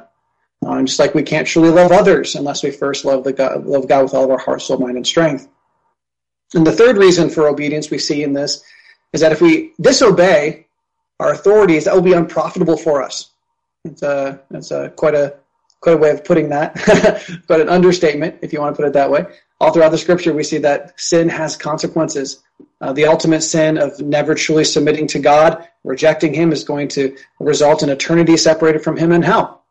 But even those of us who are born again, there are consequences for our sin, very real consequences. And here we see that the third reason that we should obey is that obedience will benefit us more than our own selfish desires will. We can have true satisfaction, true peace, true joy, true contentment only when we obey God. And again, this motivation has to submit to the first. If we're merely living for our own benefit, we're worshiping self, we're valuing ourselves over everything else, that is never going to please the Lord. But it is fair to acknowledge that we do right because we love God, we love our authorities, and let's just be patently honest, life works the way God says it works when we obey him. But we have to make sure that we don't get those things out of order, which we so often do. And when we're tempted to get those things out of order, we make other people or our own pleasures more important than God's will for us, and that is a desperately dangerous thing to do. In Colossians 3:18-25, we see a passage where it talks about the various relationships that we have in our lives. Colossians 3:18-25 illustrates how the main reasons for doing right work themselves out in our relationships. It talks about wives being subject to the husbands, as is fitting to the Lord. Husbands, love your wives. Children, be obedient to your parents. Fathers, don't exasperate your children. In verse 22, it says, slaves, in all things obey those who are your masters on earth, not with external service, as those who merely please men, but with sincerity of heart, fearing the Lord. Whatever you do, do your work heartily as for the Lord rather than for men. On my parenting podcast, I say it all the time at the beginning of every show, at least all the newer shows. Parenting is not about you. Parenting is not about your kids. Your parenting is an act of worship to God. Lord willing, when I'm truly submitting to God in my parenting, I'm not parenting because I'm trying to accomplish something in my kids or I'm trying to achieve my own desires. I'm parenting the way I'm parenting because that's what God expects from me. And in the same way here, we shouldn't go to work. We shouldn't go to school. We shouldn't interact with people to make them for that eye service, that external service as men pleasers, but because we fear the Lord. Because we want to please him. We're doing it for him rather than for men. I'm not living for my girlfriend. I'm not living for my parents. I'm not living for anything other than God. It says here that it is the Lord Christ whom you serve. For he who does wrong will receive the consequences of the wrong which he has done, and that without partiality. And it ties that idea of consequences in sin to the fact that it wasn't being done for Christ. That's really important that we recognize that. And if you go, we won't have time today to talk about it. We're going to run out of time here shortly. We're going to have another break, and then we'll be done. But one of the last points that I have is really important. I just pull some various principles from the life of Jesus. Jesus was the perfect example of obedience. And everything that I've said today is necessary for true biblical obedience. Jesus exemplified for us what he did, how he did it, why he did it, and the power in which he did it. And so I have a number of, you'll see there in the notes, just a number of things that I've pulled from the life of Christ about how he obeyed, why he obeyed, so on and so forth. Encourage you guys to check that out. Also, the other resources that are at truthloveparent.com/iron, because I really want to encourage you guys to take this seriously. Sit down and recognize, look at your obedience. When I teach this, I oftentimes spread it out over time. And when I ask people to take your average week, and to come up with a number, a percentage. What percentage of your week do you spend doing the right things? Most of the people with whom I talk come up with a pretty high answer, pretty high number. Even the boys at Victory Academy for Boys who were where they were because of the bad choices they were making in life could come up with a pretty high number, what percentage of the time they did the right things. Then the next day I would ask them, after teaching about the importance of doing them in the right way, I would say, okay, well, so how many of you, what percentage of your week do you spend doing the right things in the right ways? And everyone who's being honest, the second number is smaller than the first number. But when I get to this section, and when I get to this section with mature believers in Christ, and we talk about that we need to do the right things in the right ways for the right reasons, and then I say, think about your week. And what percentage of your week did you intentionally, on purpose, do the right things in the right way for God's sole honor and glory? The number drops substantially. And I have had mature men and women, true followers of Christ, look at me with tears in their eyes and give one-digit numbers for the percentage of their week that they're intentionally doing to glorify God. And these people, they come to realize that they have a habit of living in what we would consider a righteous way. But when they really sit down and investigate their own motivations, they see how self-focused it really is. And that's what we all need to do.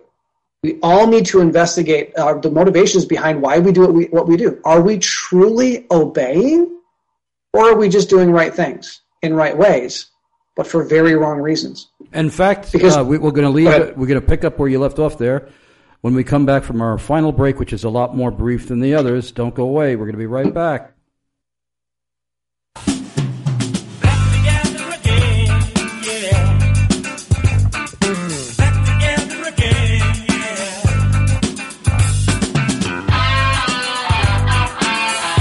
James White of Alpha and Omega Ministries here. I'm very excited to announce that my longtime friend Chris Arnzen of Iron Sharpens Iron Radio and I are heading down to Atlanta, Georgia again for the G3 National Conference. That's Thursday, September 21st through Saturday the 23rd on a theme that I've been preaching, teaching, writing about, and defending in live public debates for most of my life, the sovereignty of God.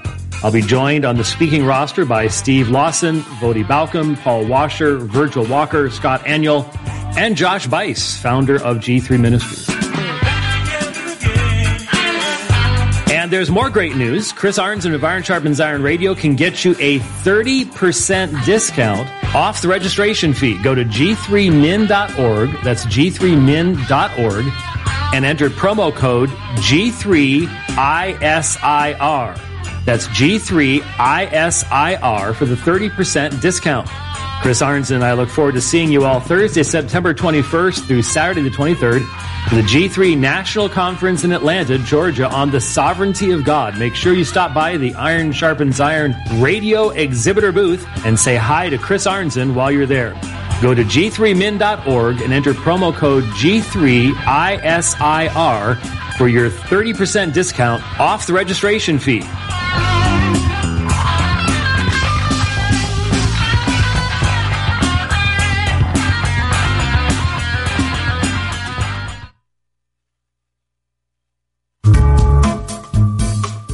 Prince of Preachers, Charles Haddon Spurgeon once said, "Growing a beard is a habit most natural, scriptural, manly, and beneficial." Grace and peace to all the Iron Sharpens Iron listeners. This is Tony with thestandardbeardcare.com. Try thestandardbeardcare.com is a Christ-exalting, better-known, and simple name in beard care.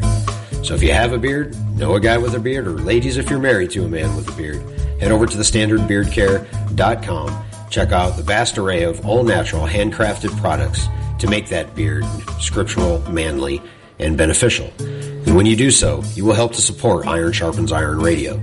When you use the promo code IRON at checkout, you will receive free shipping to anywhere in the lower 48, and 10% of your donations will go back to Chris Arnzen and Iron Sharpens Iron Radio. So head over to thestandardbeardcare.com, where the standard is the standard.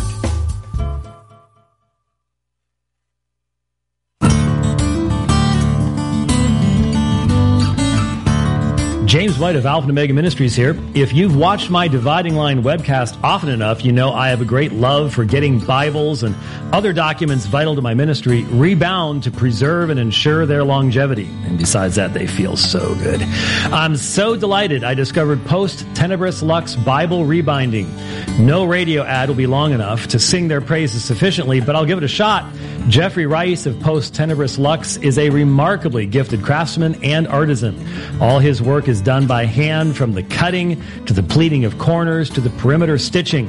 Jeffrey uses the finest and buttery soft imported leathers in a wide variety of gorgeous colors, like the turquoise goat skin, tanned in Italy, used for my Nestle-Aland 28th edition, with a navy blue goat skin inside liner, and the electric blue goat skin from a French tannery used to rebind a Reformation study Bible I used as a gift.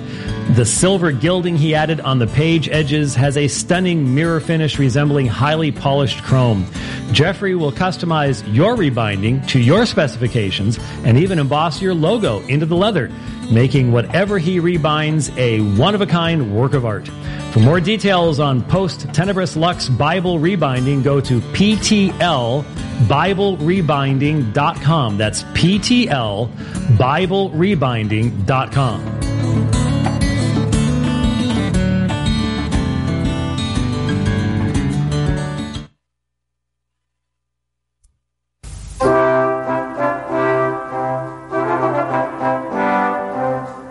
If you love Iron Sharpens Iron Radio, one of the best ways you can help keep the show on the air is by supporting our advertisers. One such faithful advertiser who really believes in what Chris Arnzen is doing is Daniel P. Patafuco, serious injury lawyer and Christian apologist. Dan is the president and founder of the Historical Bible Society. Their mission? To foster belief in the credibility of Scripture as the written Word of God. They go to various churches, schools, and institutions to publicly display a rare collection of biblical texts, along with a fascinating presentation by Mr. Buttafuoco demonstrating the reliability of Scripture. To advance the cause of the gospel, they created a beautiful, perfect facsimile of the genealogy of Jesus Christ from the original engravings contained in a first edition 1611 King James Bible. This 17th century hand-engraved chart shows the family tree of Jesus Christ going back to Adam and Eve. This book is complete with gorgeous full-size illustrations of Noah's Ark and the Tower of Babel, and an explanation of why the genealogy of Jesus is so important for his claims to the throne of the universe. Originals of this work are in museums, and nobody has ever made it accessible to the public in a large book form before. You can have your own copy of this 44-page genealogy book for a donation of $35 or more. Visit historicalbiblesociety.org. That's historicalbiblesociety.org. Thanks for helping to keep Iron Sharpens Iron Radio on the air. Hi, this is John Sampson, pastor of King's Church in Peoria, Arizona, taking a moment of your day to talk about Chris Arnzen and the Iron Sharpens Iron podcast. I consider Chris a true friend and a man of high integrity. He's a skilled interviewer who's not afraid to ask the big, penetrating questions while always defending the key doctrines of the Christian faith. I've always been happy to point people to this podcast, knowing it's one of the very few safe places on the internet where folk won't be led astray. I believe this podcast needs to be heard far and wide. This is a day of great spiritual compromise, and yet God has raised Chris up for just such a time. And knowing this, it's up to us as members of the body of Christ to stand with such a ministry in prayer and in finances. I'm pleased to do so and would like to ask you to prayerfully consider joining me in supporting Iron Sharpens Iron financially. Would you consider sending either a one-time gift or even becoming a regular monthly partner with this ministry? I know it would be a huge encouragement to Chris if you would. All the details can be found at ironsharpensironradio.com, where you can click support. That's ironsharpensironradio.com. Getting a driver's license, running a cash register, flipping burgers, passing 6th grade. Do you know what they all have in common? They all require training, assessments, and certifications. But do you know what requires no training at all? Becoming a parent. My name is A.M. Brewster. I'm the president of Truth Love Parent and host of its award-winning podcast. I've been a biblical family counselor since the early 2000s, and what I've discovered is that the majority of Christian parents have never been biblically equipped to do the work of the ministry in their homes. That's why Truth Love Parent exists. We serve God by equipping dads and moms to be the ambassador parents God called and created them to be. We produce free parenting resources, train church leaders, and offer biblical counseling so that the next generation of dads and moms can use the scriptures to parent their children for life and godliness. Please visit us at truthloveparent.com.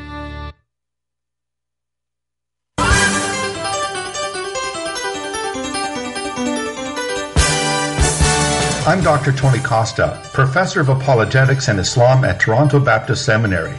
I'm thrilled to introduce to you a church where I have been invited to speak and have grown to love, Hope Reformed Baptist Church in Coram, Long Island, New York, pastored by Rich Jensen and Christopher McDowell. It's such a joy to witness and experience fellowship with people of God like the dear saints at Hope Reformed Baptist Church in Coram, who have an intensely passionate desire to continue digging deeper and deeper into the unfathomable riches of Christ in His holy word, and to enthusiastically proclaim Christ Jesus the King and His doctrines of sovereign grace in Suffolk County, Long Island, and beyond. I hope you also have the privilege of discovering this precious congregation and receive the blessing of being showered by their love, as I have. For more information on Hope Reformed Baptist Church, go to hopereformedli.net. That's hopereformedli.net. Or call 631-696-5711. That's 631-696-5711. Tell the folks at Hope Reformed Baptist Church of Coram, Long Island, New York, that you heard about them from Tony Costa on Iron Sharpens Iron.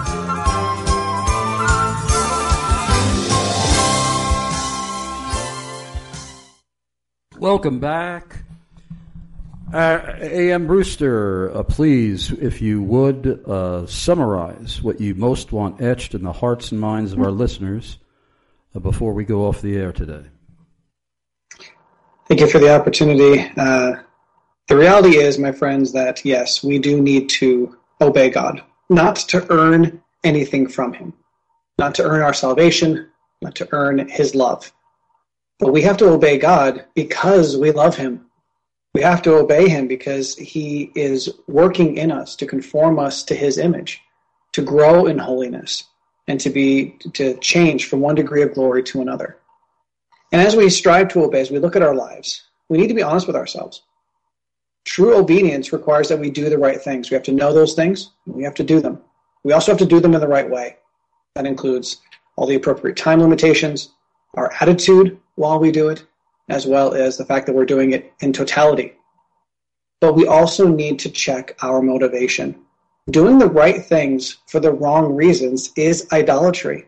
It doesn't please the Lord. We need to be careful that we don't just give ourselves a pass, that because we're doing the right things in the right ways, God's automatically pleased with us. Because the scriptures are filled with examples of people who did the right things in the right ways for the wrong reasons, and the Lord was not glorified. And there were consequences for those reasons, as we saw in Matthew chapter 7, as we started off the show today, being a perfect example. And then when we do the right things in the right ways for the right reasons, we're doing those in the right power, the power of the Holy Spirit. We're not doing it in our own strength. We can't do it in our own strength. And in our obedience, we should be striving to follow after the example that Jesus left for us here on this earth. He submitted to the will of the Father. His whole purpose and everything He did was to glorify the Father. And we see that He did everything in the right way, in the right reason, empowered by the Holy Spirit. A wonderful example, and we should be very careful in our own obedience. Again, not to just take things for granted and give ourselves a pass, but to be intentional, making certain that everything we do is being done in faith for the glory of God. We have another anonymous listener who asks, I have been told by some Christians, even those that are Reformed, that it is wrong for me to examine my own life and to see if in my life I am giving the evidence of obedience and doing good works. They say we should always and only look to the finished work of Christ. I tell them that I think that they are confusing justification and sanctification. I'm actually surprised that some Reformed Christians are telling me this. They think that I am somehow taking the attention and focus and taking away the glory from Christ, but I am not. We have to use something as a litmus test, don't we, to determine whether we or those that we meet, know, and love are actually truly in the body of Christ and are saved and are headed for heaven? Wonderful observations. I completely agree. I think those individuals potentially are, again, approaching it from a very superficial standpoint. What they're saying is true. Our relationship with Christ is in the finished work of Jesus Christ. Our relationship with God is in the finished work of Jesus Christ, for sure. But you're right. I mean, if 1 John 4:1 tells us not to believe every spirit, but test the spirits to see whether they are from God. If we're supposed to test the spirits, how much more are we supposed to test ourselves? I mean, God gives us the standard by which to test ourselves. 1 John, again, a perfect example. If we do not love our earthly brothers, John says, then we cannot love God whom we have not seen. That's a powerful statement, and it's a testing statement. It's a statement for me to go and say, well, let me look at the relationships in my life. Do I love people in my life? If I'm a hateful person that no one wants to be around, that reveals something about me. So I would say that you're approaching this from the right angle. I think that we do need to compare ourselves. We look at ourselves in the mirror of the Word. We need to see what needs to be changed, and then we need to change it. We don't just hearers of the Word, we're doers of the Word. We look at the Word, we allow it to show us what needs to be changed in our lives, and then we are further conformed to the image of Christ. It's likely that maybe you guys are talking past each other. Maybe it's possible that the people that you're talking to who claim to have reformed beliefs really are just have a very superficial understanding, and they can only think within the context of justification, as you said. They might even be hyper-Calvinists. That's also very possible, yeah, which is dangerous. But keep talking, keep bringing them to truth. Ask them what they think about these different passages in 1 John, and maybe you'll find that it's a misunderstanding, and maybe you'll find that their eyes can be opened to the truth of the fact that God has expectations for their standard of living. Amen. And we have time for one more question. We have CJ from Lindenhurst, Long Island, New York, who asks, do you have any plans to speak anywhere on the East Coast, especially New York, and even more especially Long Island? Oh, great question. No, I don't have any plans. Nothing set on the stone right now. Like I said, I flew into Albany and spoke in Vermont and Massachusetts this past week. Had a great time doing that. I will be speaking, Lord willing, later this year in Spokane, as well as Indiana and Michigan. I'm open to go anywhere to open God's Word and preach.